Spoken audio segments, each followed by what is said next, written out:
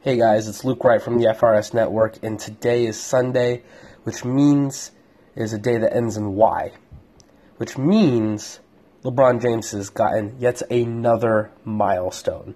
He's seemingly doing this every other day now. Earlier today, LeBron James reached 2,000 points for the season, which put him as the third player in NBA history to have at least 10 different seasons with 2,000 points or more. The only two other people to have done that, Michael Jordan did it 11 times and Karl Malone did it 12. Really, this is a testament to the willpower that is LeBron James. He is still going strong late in his career, and there's just seemingly no end in sight.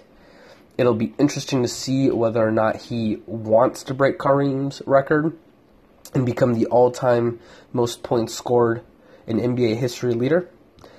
Honestly, I feel like it's really his own decision now. If he continues to play, he'll be able to break that record. He has not shown any sort of major injury history that would stop him from playing that long. So who knows? LeBron James will always have to fight MJ fans for the GOAT title. But if he can keep up this scoring pace, he can at least claim to have the most points scored in NBA history. It'll be his choice and his choice alone. You guys have a good one.